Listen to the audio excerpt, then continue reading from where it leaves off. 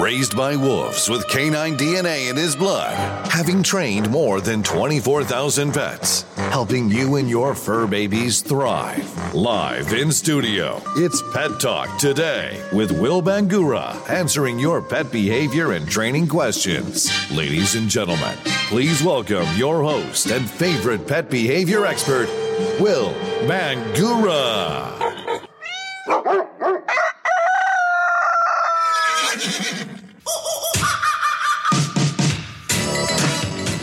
Good Saturday morning, pet lovers. I'm Will Bangura. Hey, thanks for joining me for another Pet Talk Today. I'm here each and every Saturday morning here on Facebook Live, where I take your questions about your dog's behavior, your training questions, your challenges that you're having with your dogs or your cats or any other pet for that matters.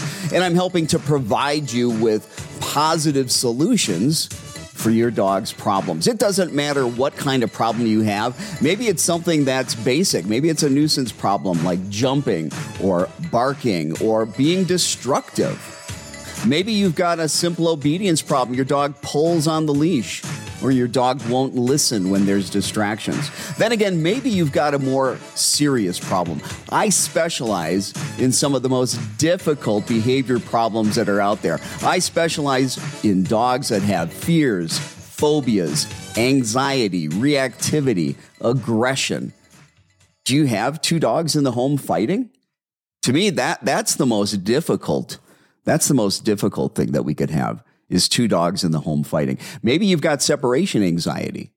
A dog with separation anxiety, that's very difficult as well. Like I said, it doesn't matter what the problem is.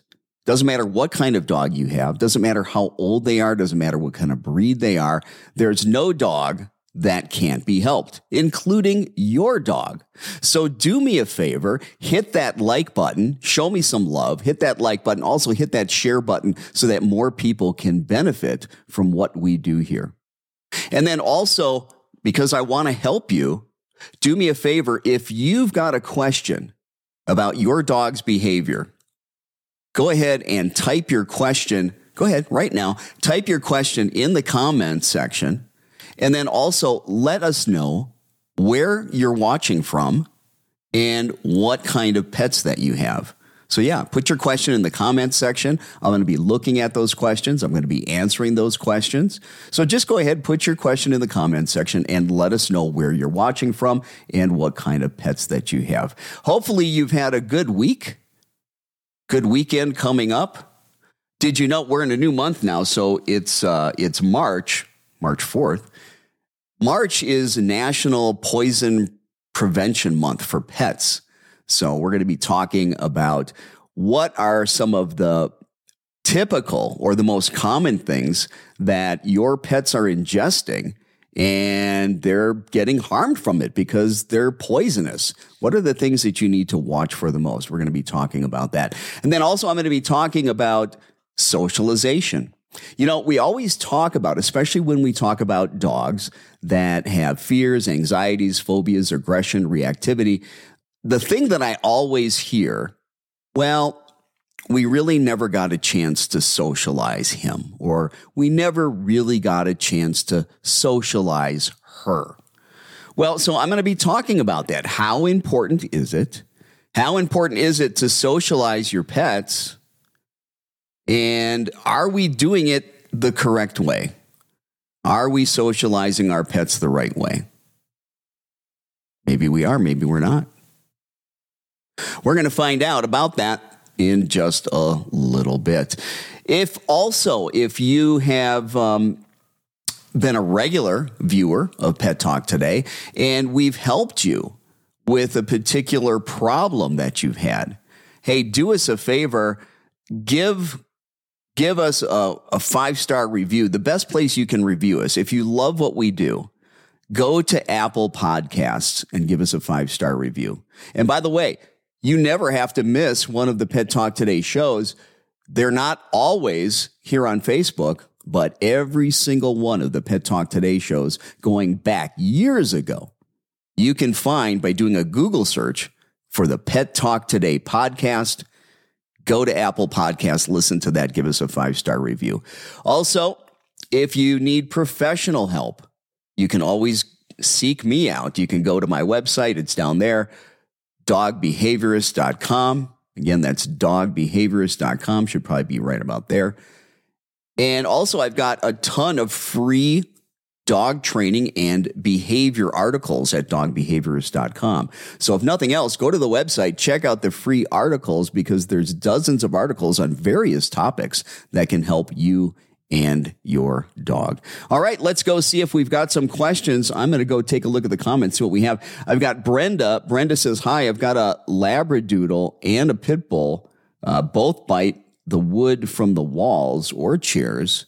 How do we stop that? And she's watching from Utah. Well, Brenda, when we've got dogs and they've got chewing problems, we take a look at several things. And we're trying to look for, first of all, what's the underlying root cause of the chewing? Now, we got a couple things because we've got two dogs that are doing it.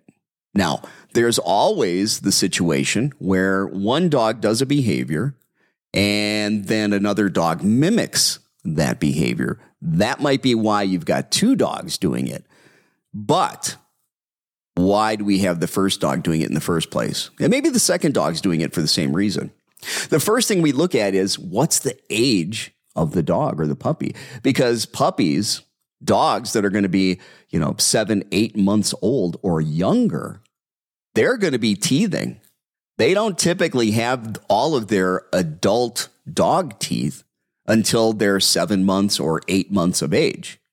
So prior to that, the fact that they're teething, they're going to have a need to chew. And a greater need to chew. Dogs chew. That's the first thing you need to understand. Dogs chew.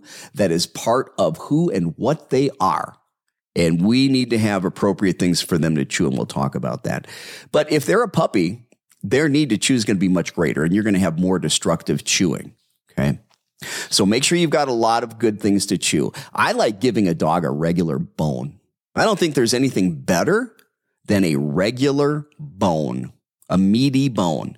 Now, if your dog's never had a meaty bone before, they're probably going to get diarrhea the first couple times or the first time they have it. They're not used to the raw meat. Will the raw meat harm them? No, the raw meat won't harm them. There is never a kibble bush in the wild. There is no kibble bush in the wild. What do you think they ate? They're just not used to it. When you switch a dog cold turkey from one type of food to another, even a small change, a lot of them will get diarrhea. You got to do that slowly, or you got to get through it. But anyway, talking about the destructive chewing, puppies, they're going to have it. Okay. The other reason they might chew, especially if they're chewing on organic items. You mentioned wood, right? I think you mentioned wood. And anytime I've got a dog that's chewing on organic items, I'm thinking to myself, let's take a look at the diet. Let's take a look at what kind of nutrition that they're having. Because maybe they're missing something in their diet. There's a lot of really crappy dog food out there that's just loaded with fillers.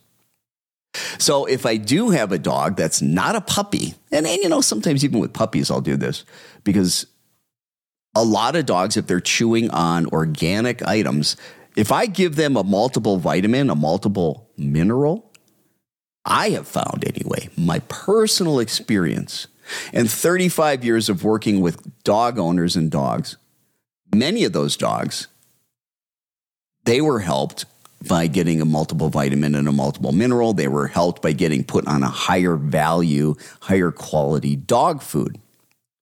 Now, that's part of helping them, because usually it's several things that we have to do. It's never one thing. And there's usually not a quick fix. Okay?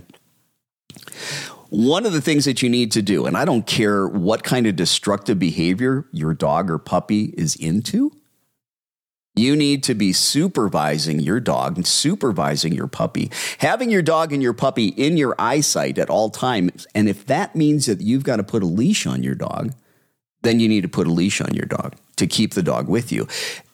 If you can't watch your dog, if you can't put a leash on the dog and keep the dog with you, then you need to crate your dog. You need to confine your dog. Put your dog somewhere where it cannot be destructive. Until you've done the work until you've done the behavior modification to stop that unwanted behavior and teach your dog an alternative behavior.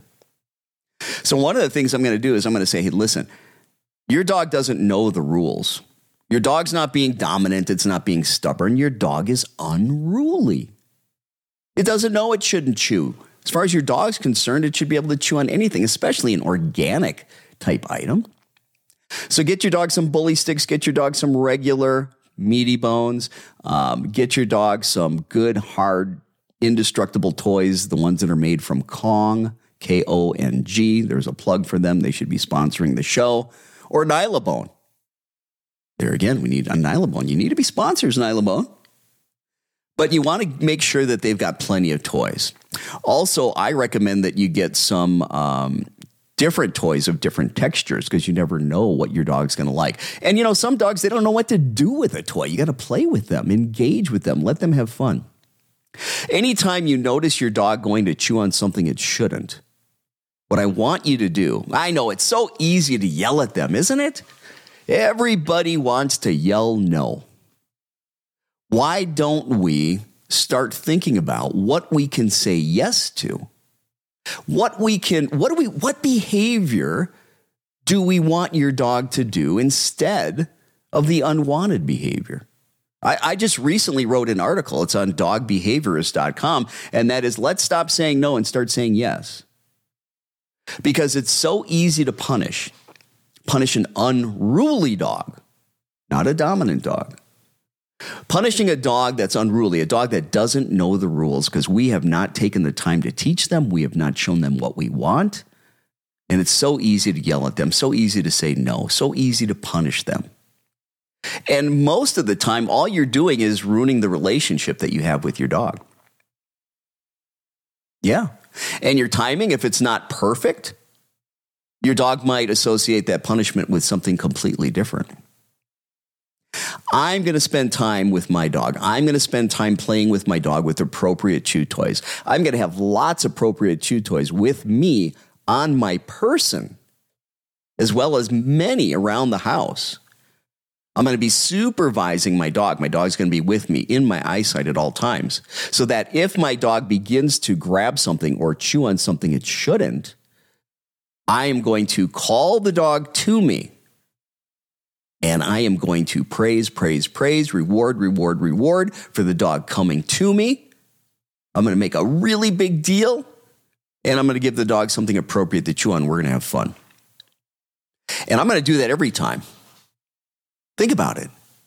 Every time. Every time your dog goes to do something it shouldn't do, you call the dog, come, or here, Bobo, here. And here comes Bobo running. And you reward Bobo. Bobo's having a fun time with you. Isn't that better than punishing the dog for something it didn't know that it shouldn't do? And if you do this over and over, if you keep interrupting unwanted behaviors and asking your dog to do a different behavior that you are rewarding, and you do that over and over and over and over and over, your dogs are going to start defaulting to the behavior you're teaching. They're going to start defaulting to the behavior that you're rewarding. They are going to do a different behavior because that's the one that gives them a paycheck. And you're interrupting it right as they're getting ready to do the thing you don't want. But rather than yell at them, rather than punish them, ask them to come to you. Now you're working on the come command. I've said it before on the show. I've got schnauzers, and they should just name them Bark, because that's all they do. Bark, bark, bark, bark, bark, excessively bark. And I don't want to yell at my dog. Dogs bark. That's what they do. It's a normal thing, but I don't want the excessive barking. So what I've done since day one, every time they start barking, I give them their recall command. They come running to me, and I get excited, and I love, and I praise them, and I do that all the time. But you know what else happens? They don't bark for long periods of time. They do a couple barks. They come running looking for me. They engage in that different behavior. It's called differential reinforcement. That's a technical term for it. Teaching the dog another behavior that if they're doing it and they're committed to it would be incompatible with the one you don't want. So what do you want your dog to chew on versus what you don't want your dog to chew on? How can you interrupt the behavior when your dog's doing something you don't want? Ask for a different behavior and reward the heck out of that. And then what you should be doing is not just using that reactively.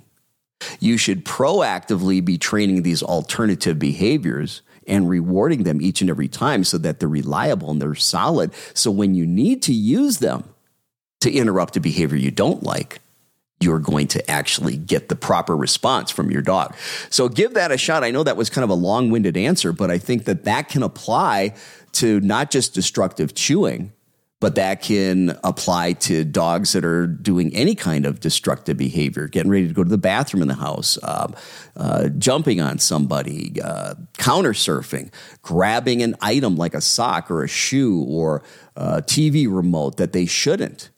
All these things, you need to be saying to yourself, what would I rather have the dog do? What pre-trained behavior that I've been working on and reinforcing can I give to my dog to interrupt the behavior I don't want?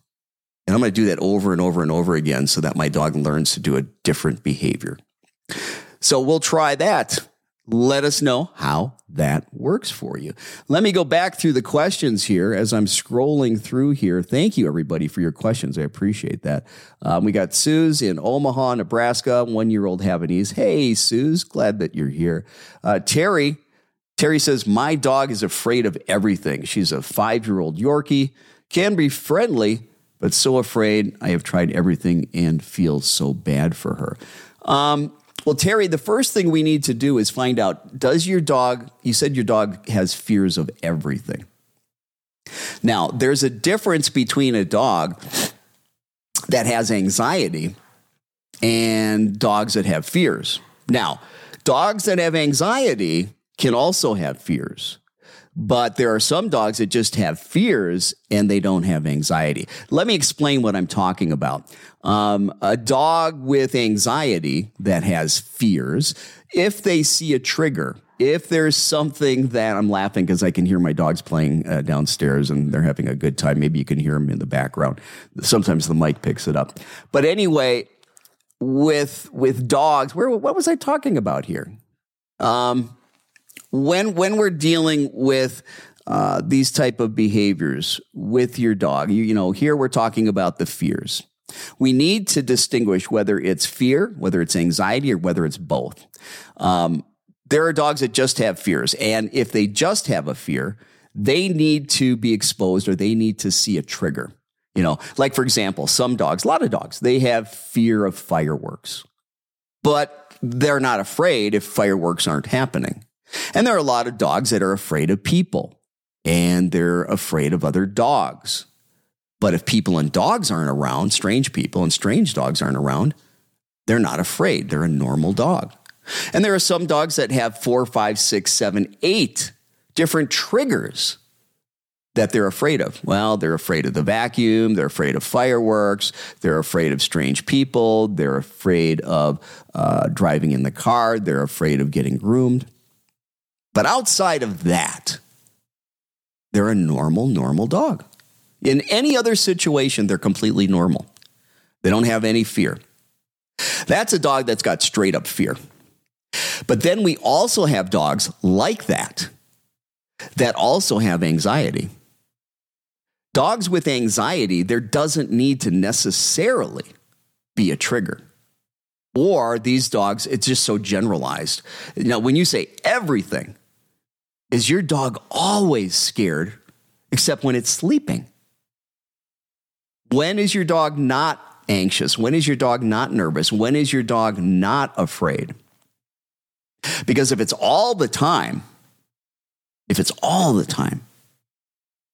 there's something else going on besides just the triggers. Okay? Just like people's brains can be ill, diseased, and sick, so can dogs. And there are dogs out there that suffer from generalized anxiety disorder. And some of those dogs, we try to do lots of behavior modification with them, do lots of training with them, but they're in such a state of anxiety that they can't focus. They don't want to do the work. It's a bad negative experience for them. They're not taking treats. They're not remembering. They're not learning because the part of the brain that they need to access for learning has shut down because of that intense anxiety. They're in fight or flight all the time. They're panicking all the time. Everything's a threat. They're worried about survival, not about thinking and learning. And for those dogs, we're not going to make a lot of progress on training and behavior modification when it's that severe. We need to refer you to your veterinarian for some medication, perhaps, if the veterinarian thinks it's appropriate. And there's a lot of dogs that need it. Doesn't mean they have to be on it long term. Doesn't mean it has to be a medication that makes your dog a zombie either. So don't be afraid when somebody brings up medication. Oh yeah, there's medications out there that'll knock your dog out. I wouldn't use that except in situations like thunderstorms until I've done the work to desensitize my dog, but not every day. But there's a lot of dogs that need medication in conjunction with behavior modification. And the ones that I've seen in my experience, now I'm not a veterinarian, I can't give out medical advice or veterinary advice. You got to see your vet for that. But what I can tell you is that I've seen lots of dogs that I work with on medication that it's been unbelievably helpful, a game changer. Yeah, they needed training and behavior modification as well. But it was so severe, we weren't making progress. Once we gave the medication, now we could start making progress with the training and behavior modification. We see that more with dogs that are afraid of everything. I mean, everything. And seemingly there doesn't have to be a trigger and they're afraid. So there's that component. Then there are dogs where it's just one trigger, 2 triggers, 5 triggers. Other than that, those things aren't present. They're fine. They're a normal dog. If we're talking about triggers, and even the dogs that are severely anxious that might need medication, they still have triggers. All dogs that are afraid of things, people, places, and things, those are triggers. What is it that causes? What happens right before they're fearful? We've got to do long-term, gradual, and systematic desensitization. Little by little, over a long period of time, exposing your dog to the things it's afraid of in little tiny bite-sized pieces, what we call successive approximations, or just little slices, turning down the intensity of whatever that trigger is to make it so that your dog can handle that. And little by little, we increase the intensity. So, for example, maybe somebody's afraid of spiders. And maybe they start by just looking at pictures of spiders. And when they get comfortable doing that, then they can see a real one, but a real one that's far, far, far away. And then as they get comfortable little by little, over time, maybe months, they can bring that spider just a little bit closer, a little bit at a time. It's the same thing with fears with dogs. So what kind of fears can dogs have? They can have fears that they see, a visual fear. They can have a fear that they hear, auditory. They could have something that they're afraid of that is tactile, touch, and in some cases, smell. So what they see, what they hear, what they feel touch-wise are all things that they could be afraid of. When we're talking about things that they see, the first step is you have to avoid all of those triggers. I know nobody wants to hear that. I know it's not the fix, but it's the first step to the fix. I've said it many times. You have to avoid the triggers. If your dog continues to experience the fear, the anxiety, the phobias, the reactivity, the aggression, whatever it is that trigger triggers in your dog continues to rehearse that behavior over and over with that trigger, going into that emotional state of anxiety, of fear. And by the way, all aggression, all reactivity is based in fear. No animal goes into fight or flight unless they perceive something as threatening. That doesn't mean there's a real threat. But they got to perceive it as threatening to go into fight or flight, or they wouldn't do it. So the underlying root cause, the anxiety, the fears, are what we need to address Those of you that are working with well-intentioned trainers that are telling you you need to be alpha, that are telling you your dog is dominant, that are telling you you need to alpha roll your dog, that are telling you you need to show your dog who's boss, you need to just give your dog a correction. By the way, correction, that's just a fancy word. That's just a nicer, more pleasant word for punishment. Punishment. Correction means, I'm going to make it uncomfortable for the dog so they don't want to do it again. Did we take the time to teach the dog what we wanted? Is it the dog's fault? Can the dog help it? Is there a genetic component to the aggression, the fear? And you're not going to just push your dogs through this. You're going to make it worse. Flooding your dog by just throwing him in the middle of these triggers. You have to avoid the triggers, first and foremost.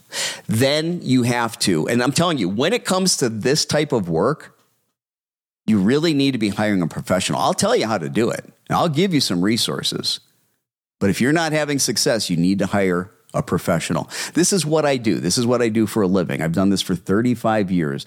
I consult with people all over the world. I do virtual consultations, kind of like Zoom, but I've got my own video portal. And I'm helping people all over the world with dogs with extreme fears and phobias, helping people all over the world with extreme aggression and reactivity, and having great success. If you need professional help, if there's not somebody local to you that's qualified or good or that you like, check me out. Go to my website at dogbehaviorist.com. I can help you. But let's get back to what we're talking about. Counter conditioning and desensitization are how you're going to help any dog that has fears, phobias, anxiety, aggression, reactivity. It's the gold standard. Counter conditioning and desensitization. I've got articles on counter conditioning and desensitization at dogbehaviorist.com that you can learn from. Also, what I want you to do is go to the Pet Talk Today podcast. Go to Apple Podcast. Go to Google. Say Pet Talk Today podcast. Look for episode 81. Episode 81 is an hour and 35 minutes of nothing but talking about how to help dogs with fears, how to help dogs with anxiety, how to help dogs that are reactive, how to help dogs with aggression. And it's an hour and 35 minutes of how to use counter conditioning and desensitization to change your dog's underlying emotional state, helping the dog to relax, helping the dog to view what it now views as something scary or a threat into something positive. But you've got to do that slow. And there's no quick fix. You know, shame on you trainers out there that are selling these 2-3 week and 1 month board and train programs, telling people with fearful and aggressive and reactive dogs, hey, send your dog to me, we'll fix them. The sad part is some of them come back and you don't see the behavior for about 2 to 3 months. And then that behavior comes back after about 2 to 3 months, and it comes back in a vengeance. It's much worse because they used punishment because they didn't have the time to do the real work. The real work, any moron can punish a dog and suppress behavior. And it might look good on the outside. What have you done for the underlying emotion of the dog? Nobody's addressed the fear and the anxiety. That's what counter conditioning and desensitization does. But if it's a visual trigger, that trigger first gets presented far enough away that the dog doesn't care.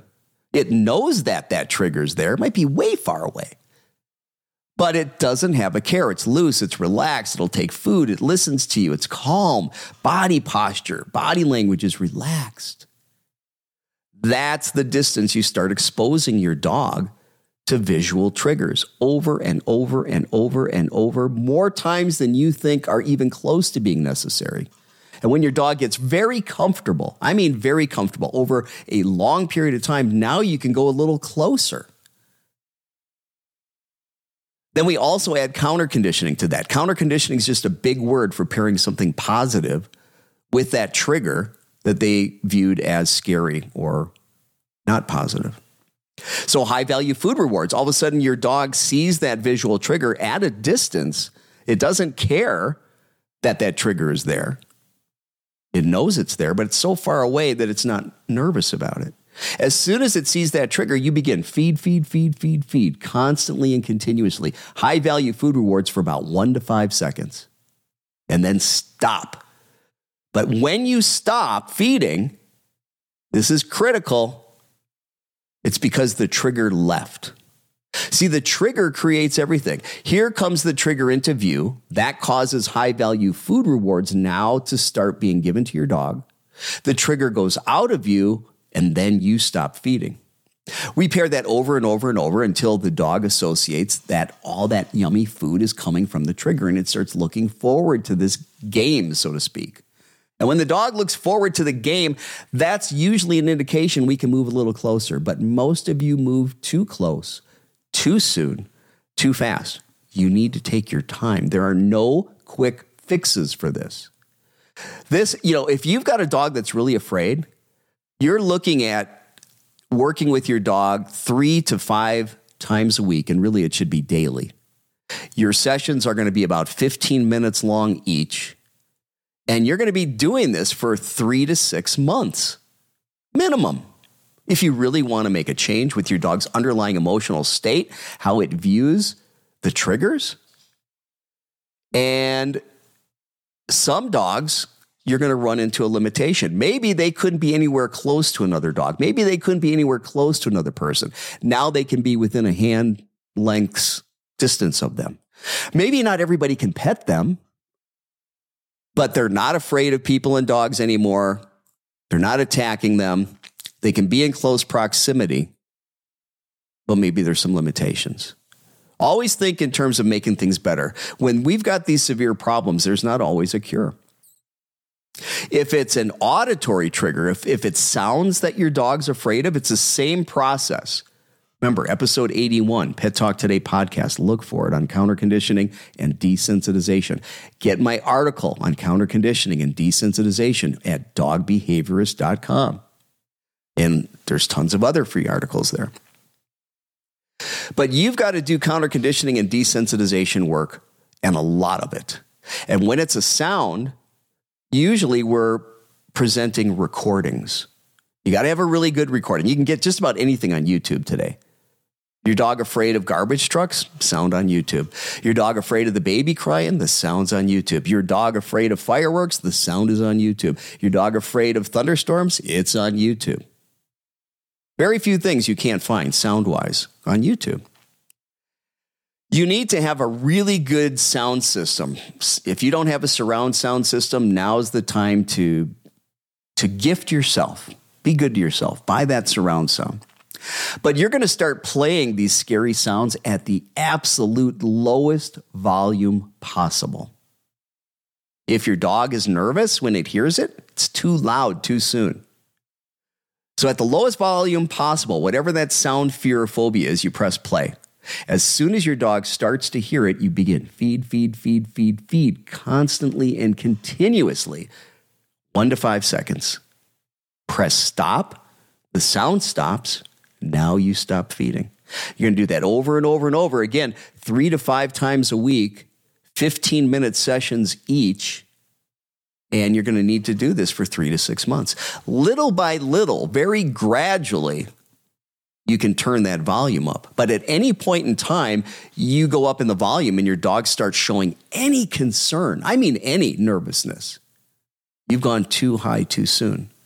Again, we've got to pair the triggers to a dog that's in a really good emotional state. And we've got to then feed the dog when they're being paired with the trigger, and that's being paired with a really good emotional state. And we've got to do that over and over and over. That's why it's called conditioning. And most of you have no idea how many repetitions it takes for conditioning.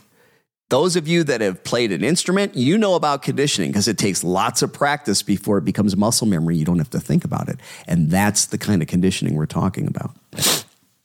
All right, let's go. So try that stuff. Alicia, my mom rescued a German Shepherd, she says, off the streets in California. He's really only listening to my youngest sister and not my mom. Any tips? Well, Alicia, have your mom listen to the show first and foremost, and what specifically your dog isn't listening to. I'll tell you that when dogs don't listen, there's a couple reasons why. Number one, they truly don't know what it is we want them to do. Have we taken the time to teach them? Have we done it repetitiously? Have we motivated them and reinforced that positively with treats, love, praise, affection, toys? Or are you just asking them to do it and you're not giving them a food reward? They need a paycheck, especially when it's brand new. How long are you going to work? No, seriously, how long are you going to work at your job if they stop paying you? Right? Don't be cheap. Give your dog a paycheck. Listen, it's not a bribe if you put the food in a treat pouch and you ask for the behavior and you don't reach in the treat pouch and give them the food till after they do the behavior. But if you got food in your hand and you're asking for it, that's a bribe. Bribes are hard to get rid of down the road. Rewards, we can fade those out, but you need a treat pouch. You got to use food the right way. Now, why don't dogs listen? Repetition. They don't know what they're supposed to do. Somebody does it 1 or 2 times. They expect the dog's going to know it and you're going to have permanence. More repetition. Lots of repetition. Number 2, why does a dog not listen? Competing motivator. We need to motivate your dog to do what we want. If your dog's not doing what we're asking, your dog can hear us. Your dog has had lots of repetition, so you've trained in that behavior. It's been reinforced, but your dog still doesn't do it. Well, chances are there's a distraction. My other word for distractions are competing motivators. And that distraction has more value in your dog's mind than whatever positive reinforcement you're using. So you need to be more interesting than anything in your environment. Your food reward might need to be higher value. You may need to practice more. The other reason why dogs don't listen is we're not consistent. We might be asking for a behavior. Sometimes we enforce it. Sometimes we make it happen. And then there are other times we ask for a behavior, the dog doesn't do it, and we let them get away with not doing it. Don't ever give a behavior that you're not willing to help the dog do. Don't ever ask for a behavior you're not willing to reward. Yeah, down the road, you don't have to feed your dog all these treats. But you've got to get them trained and conditioned first. They need a paycheck for that. They need to be motivated. Or, you could choose not to reward them and they won't be reliable and it'll take forever and it won't work. So, repetition, consistency, okay, making sure they're motivated, you're rewarding them. And then what kind of distractions are in the environment? Are you more interesting? Is your food reward or whatever positive reinforcer you're using more motivating than the distraction? Those are the things that you need to look for. Let's see here. Let's get in here. Cindy, shared listening, great tips. Chewing on me, rugs, furniture, my slippers, has plenty of old slippers, toys, chews, etc. Normal puppy behavior. What do you mean? Has plenty of old slippers and toys. Do you think that please don't tell me that you are giving your puppy, your dog, old items like slippers that it can chew on so it won't chew on your slippers. Your dog cannot distinguish between that. You would have to teach that and train that. If your dog's only chewing on the slippers you gave it, that's coincidence and luck. All right? But that logic, even though it might seem logical, doesn't work. It's not something that works for dogs. First of all, dogs don't share. That is not in their nature. Secondly, when some texture is almost identical to another texture, they assume it's the same thing. And why? If this was in my mouth and I could feel this texture and it was okay to chew on, then why can't I chew on the next thing that has that same type texture? That's why if you've got babies that you're giving stuffed animal toys to, stop getting those same type of toys for your dogs. They're not going to leave your kids' toys alone. They've been playing with stuffed animal toys that are theirs. They feel and almost look identical to the ones your kids have. Okay? So I talked about this earlier. I don't know if you were here listening at the beginning of the show, but I talked about the rule is supervise or confine, have a leash on the dog, crate the dog when you can't watch the dog, be proactive, teaching your dog what it should and can have in its mouth, and start interrupting the behaviors of your dog grabbing the things it shouldn't grab by asking for an alternative behavior that would be incompatible. Your dog can't be searching for things to put in its mouth that it shouldn't have if your dog is on a down command. Your dog can't be doing that if you call it to you on a come command. But you've got to put the work in. And again, it's so easy to punish the dog, which is just suppressing behavior temporarily. It does not modify behavior. Julie says, my 8-month-old Malinois has become aggressive at the dog park. He chases other dogs, barking and biting at them, and won't listen to me. Also, he's shown this behavior towards children. No, I have to muzzle him and keep him on leash. He needs to run for exercise. I'm at a loss for what to do. Well, Julie, a Malinois is a big, strong, intense dog. And if you've got a Malinois that's 8 months old and it's aggressive towards children and dogs, you have a big problem. You have a big problem. Okay? And these dogs are bred to be aggressive. Hopefully not in a bad way, but there's a lot of bad breeding that's out there too. I don't know. Is this the first Malinois you've ever had? Because the only time I recommend somebody has a Malinois is they're a very, very, very experienced dog owner and handler, and that they've trained dogs and they know how to train dogs. You probably need to hire a professional. You can either hire me at dogbehaviorist.com. You can find somebody in your area. Hey, folks, also, let's talk about something. Let's talk about the difference between a dog trainer and a behavior specialist or a certified dog behavior consultant or a certified behavior consultant, canine knowledge assessed, or a dog behaviorist. Dog trainers, first of all, it's an unregulated industry. Anybody can say they're a dog trainer. There's no requirement that you have any education, no requirement that you be certified, no oversight whatsoever. You could be doing things all wrong with the greatest intentions. You might have a pretty face and you might be charismatic, and the person that hires you might do what you say and you might be harming their dog. I think you've got good intention, Mr. and Mrs. Dog Trainer. But there's so many that don't know what they're doing, and they don't know that they don't know. Make sure that you hire someone who is certified, a legitimate certification. If they're not certified by the Certification Council for Professional Dog Trainers, or if they're not certified by the International Association of Animal Behavior Consultants, walk away. Those are the only two legitimate certifications for dog trainers that are out there. They certify dog trainers, they certify dog behavior consultants. What's the difference?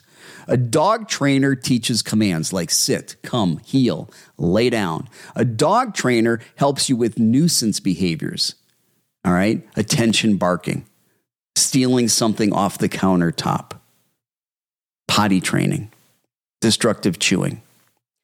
A certified behavior consultant, a dog behaviorist, they're looking at and diagnosing the underlying root cause of behaviors, and they work with more severe behaviors like I do. The fears, the phobias, the aggression, the anxiety, the reactivity. Regular dog trainers are not qualified. They think they are, and they're well-intentioned, but they have not gone through the years and years of education, the study, the rigorous exams and standards that we have to be held to, and to prove through demonstration the kind of work that we do. Very, very important. So get the right kind of person. You're not messing around when you've got a Malinois, okay? Your dog needs a ton of counter conditioning and desensitization. You might need to see a veterinary behaviorist, okay? First thing you need to do is consult with somebody, whether that's myself or find a professional in your area. You need to see what you're dealing with. I'm afraid that I'm not going to give you justice here. That's a serious problem. And I know all about Malinois. I've owned them. Great dogs, but a lot to try to manage, a lot to try to handle. Let's see. What else do we have? Hey, good morning, Janice. So glad you're here. Janice is always here. Janice, you're a great fan. Marie, my dog won't get in the car. Why? Well, Marie, how's your driving? No, I'm just kidding. There's a lot of dogs that are afraid to get in the car. Now, where does the anxiety, Marie, where does the anxiety start? Because usually by the time they're in the car, they've got a full-blown panic attack and their anxiety started way before you got them in the car. For a lot of dogs, they're excited when you get the leash. They're excited when you take them on leash and you walk out that front door.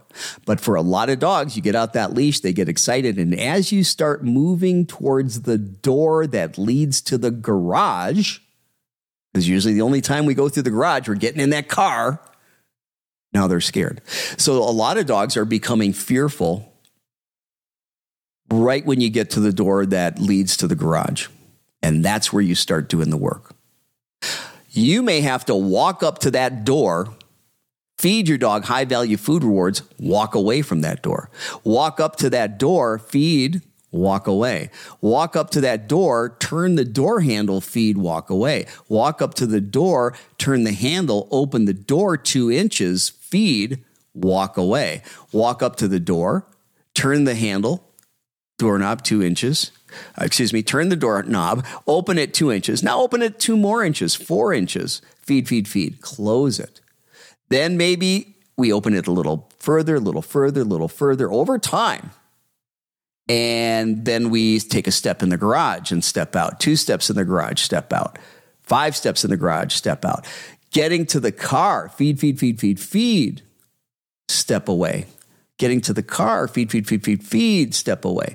Successive approximations. Imagine that from the time you grab the leash to the time you return in the car with your dog, that's a movie.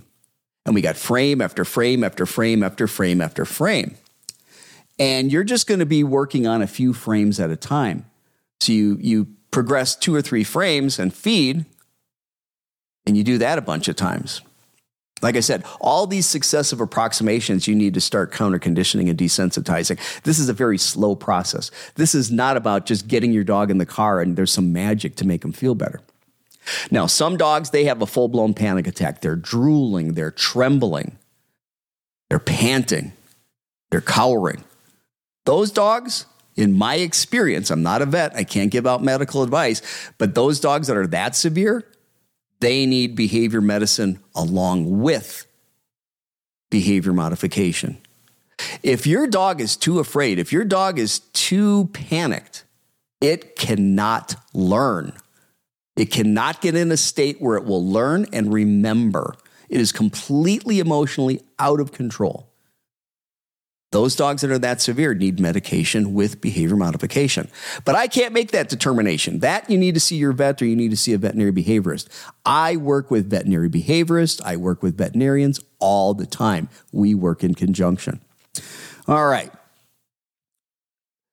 And also, Marie, episode 81. Hey, guys, I know I keep repeating that over and over. It's like a mantra. But episode 81 of Pet Talk Today, go to the Pet Talk Today podcast, go to Apple Podcast. That's on counter conditioning and desensitization. It's 1 hour and 35 minutes in depth.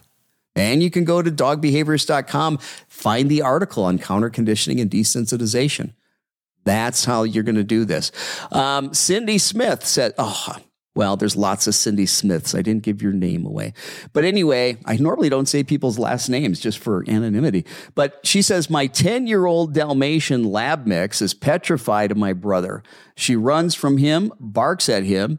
She will pee if he comes close to her. We live with him. He has never done anything to her. I put her on a leash and walk her to him, and she just started to poop. She doesn't do this to anyone else. Any ideas to help this issue? Very interesting, Cindy. My question would be, how is your brother different than other people? And what I mean by that is he suddenly like this gigantic guy? Is he a very loud individual? Is he physically or auditorily different than all the other people that your dog's been around? Is the environment and the context so much different that with that person, your dog is afraid. Has that individual met your dog in another location other than his own home? Like, for example, when you were living somewhere else, did you have the dog? Did he see the dog, and was the dog okay? Can the dog handle being with him outside of the house versus inside of the house? Is it possible, I hate to say it, but is it possible when you weren't around, your dog was or your brother was abusive to your dog? And that can take form in a lot of ways. These are questions that I have. But again, if your dog is scared that he's pooping himself, and your brother's no threat whatsoever, you're going to need some professional help. That's so serious, so severe. Your dog can't hold its bowels. It can't hold its bladder. It's losing it. That is a panic attack. Fearful defecation is a panic attack. Have empathy first and foremost for these dogs that are panicking, suffering. Yeah, there's work we can do with counter conditioning and desensitization, but it's not easy. We've got to get your brother so far away from your dog. We need to avoid your brother altogether for a long time. And we need to use your brother over and over and over again at a distance to counter condition and desensitize, and little by little, over 3 to 6 months, get them closer and closer and closer. And chances are you probably need to use some medication along with this because of how severe it is. Again, I'm not a veterinarian. I can't give out medical advice. But my experience, 35 years working with this population of dogs, where 62% of the clients I have, their dogs are on medication, and they need to be. See, I was talking earlier about my dogs, schnauzers, barking. They should have named them Bark. There they are. They heard something. But anyway, episode 81, counter conditioning and desensitization. Go see your veterinarian. This sounds very serious. Find somebody to help you professionally. I can help you. You can go to dogbehaviorist.com or find somebody locally. Make sure they're certified. Make sure they're not just a dog trainer. You need a behavior consultant or a dog behaviorist. Hey, Pi, it's been a while since I saw your name. Maybe you're watching every week, but good to see your name here. Pi says, how can I help my dog who seems to have jealousy issues? Well, jealousy issues are resource guarding issues. Everything is a resource. You are a resource. That's why I get a kick out of these trainers that well-intentioned, but they don't know any better. And they're telling people, hey, you need to be alpha. You need to show your dog who's boss. Really? Really? Does your dog truly survive without you? Do you not feed the dog? Do you not give the dog water? Do you not give the dog shelter? Do you not give the dog comfort? You are more than alpha. You are God. You're God. Dog does not live without you. So when we've got dogs that are more insecure, they can definitely view you as the primary resource, and they're scared. Somebody or another dog comes up to you, they're worried they're going to lose the resource. Is it rational? No. If you share yourself with everybody and show your dog that, hey, you don't lose me, that can help a little bit. But if your dog's in a state of anxiety and panic when you're doing that, again, we're not going to help these dogs when they're in that state. We have to do the exposure at a greater distance, a distance to start with where your dog's not nervous, not afraid, not reactive, not aggressive, whatever the problem might be. That's where you start exposing your dogs. Anytime you're getting closer and closer to a visual trigger through desensitization and counter conditioning, exposure therapy, if your dog starts getting nervous or anxious, you've gone too close too soon. Back it up. Back it up. There's no quick fixes. Will she ever get over this? Yeah. But it takes time. It takes work. A lot of work. Let's see. Getting through here. Johnny says, my dog growled and barked at the vet because he had a mask on. He was on trazodone. He had to be muzzled. Broke my heart when I heard that. Well, I'd be scared of somebody that had a mask on. I would be scared of somebody I rarely see. I would be scared of them when I'm in a tiny little exam room in a place I rarely ever go, and when they're not taking their time to get to know me and they are going into my personal space and they are poking me and prodding me. Yeah, I'm going to be scared. And I'm going to want distance from that trigger. And you know what? I'm going to communicate that. I'm going to communicate I'm scared and I want distance, and that's why I growl. And when you correct and punish my growl, you're teaching me to learn to bite without a warning. I'm trying to tell you what I need. I'm trying to tell you what I want. I'm trying to communicate that. Don't punish the growl, people. Yeah, there's no quick fixes, and your vet has to do the work they have to do. So we have to muzzle them. We have to keep the vet staff safe. We have to maybe sedate them until you do the long-term work of counter-conditioning and desensitization. And usually that requires the help of a professional. I've been talking almost every week I'm talking about counter-conditioning and desensitization, because when you've got these serious problems that have an underlying emotional state of fear, anxiety, you have to do counter-conditioning and desensitization. Tanya says, my Labrador dog not afraid of fireworks. Well, good. Funny thing is, we have dogs that are not afraid of fireworks or thunderstorms, but yet they're scared to death of other little sounds. Fire alarm going off, the sound of the washer or dryer, or the garbage disposal. Yeah, that can happen. Let's see here. Is it Rona? How do I get my dog to calm down? What can I give him? She has a bunch of toys and bones. Well, the first thing you can give your dog is more exercise. How's that? I'm not here pushing pills. Give your dog more exercise. Give your dog mental stimulation through canine enrichment, nose work, games, puzzles, obedience training exercise. Stimulate the brain, okay?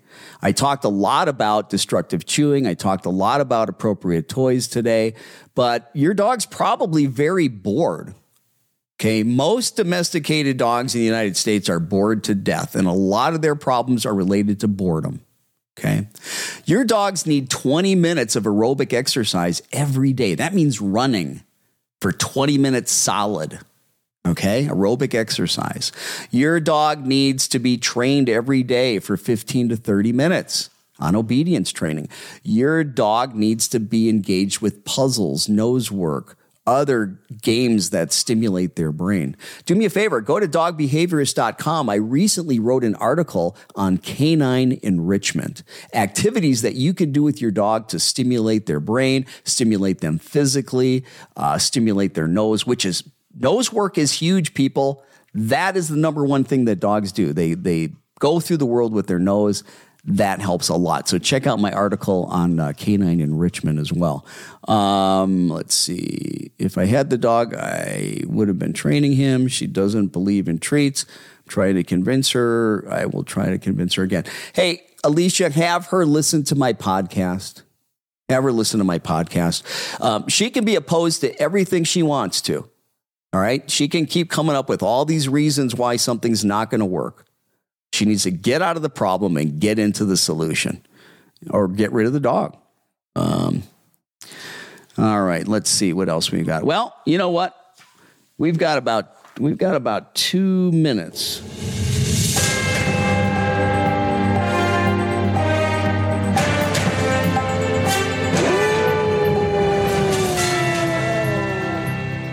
So that music means it's time for Pet Talk News. It's a new twist on an old axiom. A dog is a prosecutor's best friend. Well, that was the case in the 6-week murder trial of disgraced South Carolina attorney Alex Murdaugh. Convicted killer Alex Murdaugh was placed at the scene of his wife's and son's murders thanks to Bubba, the Murdaugh family's dog. Bubba, a rambunctious yellow Labrador retriever's presence at the crime scene, played a pivotal role in convicting the now disbarred South Carolina attorney, who was sentenced to life in prison without parole Friday for the murders of his wife Maggie, 52, and son Paul, 22. Does Bubba have a sixth sense? The prosecutor asked the jurors, claiming the dog prompted Alex to give up his whereabouts. Thank God for Bubba. Murdaugh insisted to authorities on that night of the slayings that he wasn't near the dog kennels at the family's rural hunting lodge where Maggie and Paul were found fatally shot, her with a rifle, him with a shotgun. But prosecutors brought to light a bombshell Snapchat video that clearly placed Murdaugh at the family's Landington Hunting Lodge, revealing his voice as one among three clearly heard on the 50-second clip, the others belonging to Paul and Maggie. In his sensational testimony, Murdaugh later admitted joining his wife and son at the kennel, where he is heard snatching a chicken away from Bubba. "Come here, Bubba." Murdaugh's voice says, "Come here, Bubba." Since Maggie and Paul's death, Bubba reportedly lives with a former housekeeper for the Murdaughs, who was herself a witness during the trial. Well, what do you think? Have you been watching that trial? Like I said, thank God, man. Thank God for Bubba. But what do you think? Was justice done? Was it enough to get life in prison? Or should he have gotten the death penalty? Yes, they deserve to die, and I hope they burn in hell.